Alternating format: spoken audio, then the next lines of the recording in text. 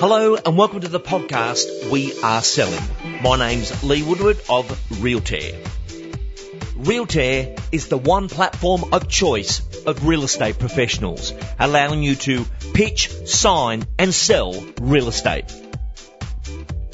Each week we tackle a challenge or in-depth topic that the agents need answering out in the field.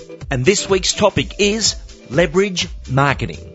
The communications we must now have with our consumers now that the marketplace has settled in pricing.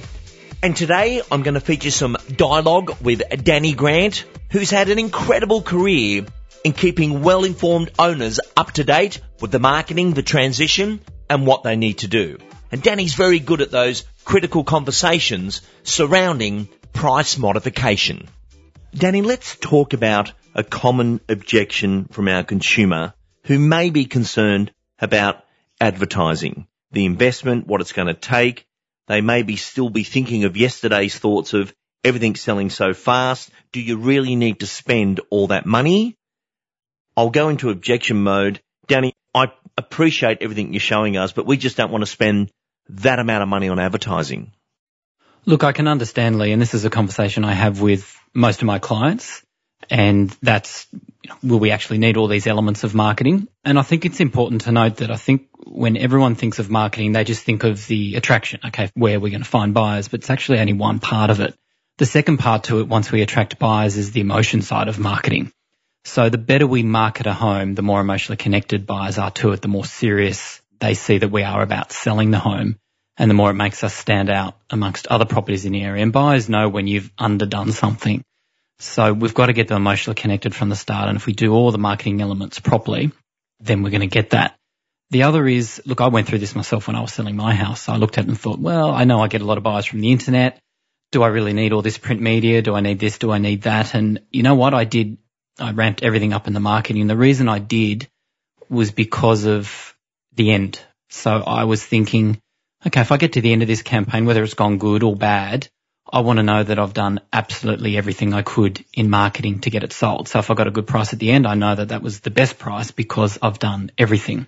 If it didn't go so well in the end, I knew I didn't want to regret the fact that I didn't do absolutely everything I could do to get it sold. And it's not about getting 50, 60 extra buyers from print media. It's just that 2 or 3 captured at auction competing. And you know what? If we just get one more buyer from an extra element of marketing, that could be a $5,000 bid, it could be a $10,000 bid, it could be $50,000 worth of bids at an auction. So that's really how you've got to look at it. The other important part of this is what we call leverage marketing, and that is when a buyer sees your property in the paper or on the internet, the first thing that they want to do is talk to a family member or a friend and tell them about the property. And then normally their family member or friend will say, okay, whereabouts in the paper is it, or where on the internet is it? And then they start looking at it themselves. So if you've got things like videos or you've got beautiful imagery in the paper, then that's just further justification that they need to look at it and validation from those family and friends that this is a great property. And before they've even come through the door, there's excitement that's built up purely around marketing. Danny, this falls beautifully in line with there is no shortcuts to a great price. And yes, all the marketing elements are leveraging off each other.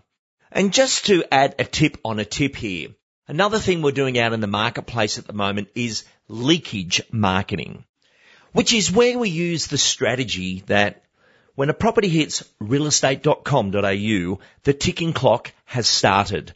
Everyone is publicly aware of the property internationally in our international sale.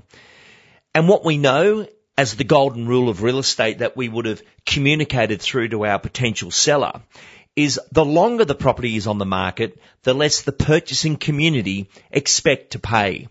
And this is where it's a very, very important strategy to get the pricing right before hitting the portals. And that could be a week and a half, even 2 weeks. But a way to do that is to extend it with leakage marketing, where you're ringing people saying, this isn't on the portal yet, no one's been through it, we haven't advertised it, would you like to have a look through prior to going on the portal? And to achieve this, we might be doing the photo shoot and take a photo of the photographers taking the photo, because the photos aren't on the portal yet and we're leaking that information. We might even put something on socials that coming soon is this great opportunity. This was the architect. This is the landscapers. Don't miss this property. But what you're doing is going back in time in preparation, leaking the address and the story, so when it hits the portal at the right price, that is the moment.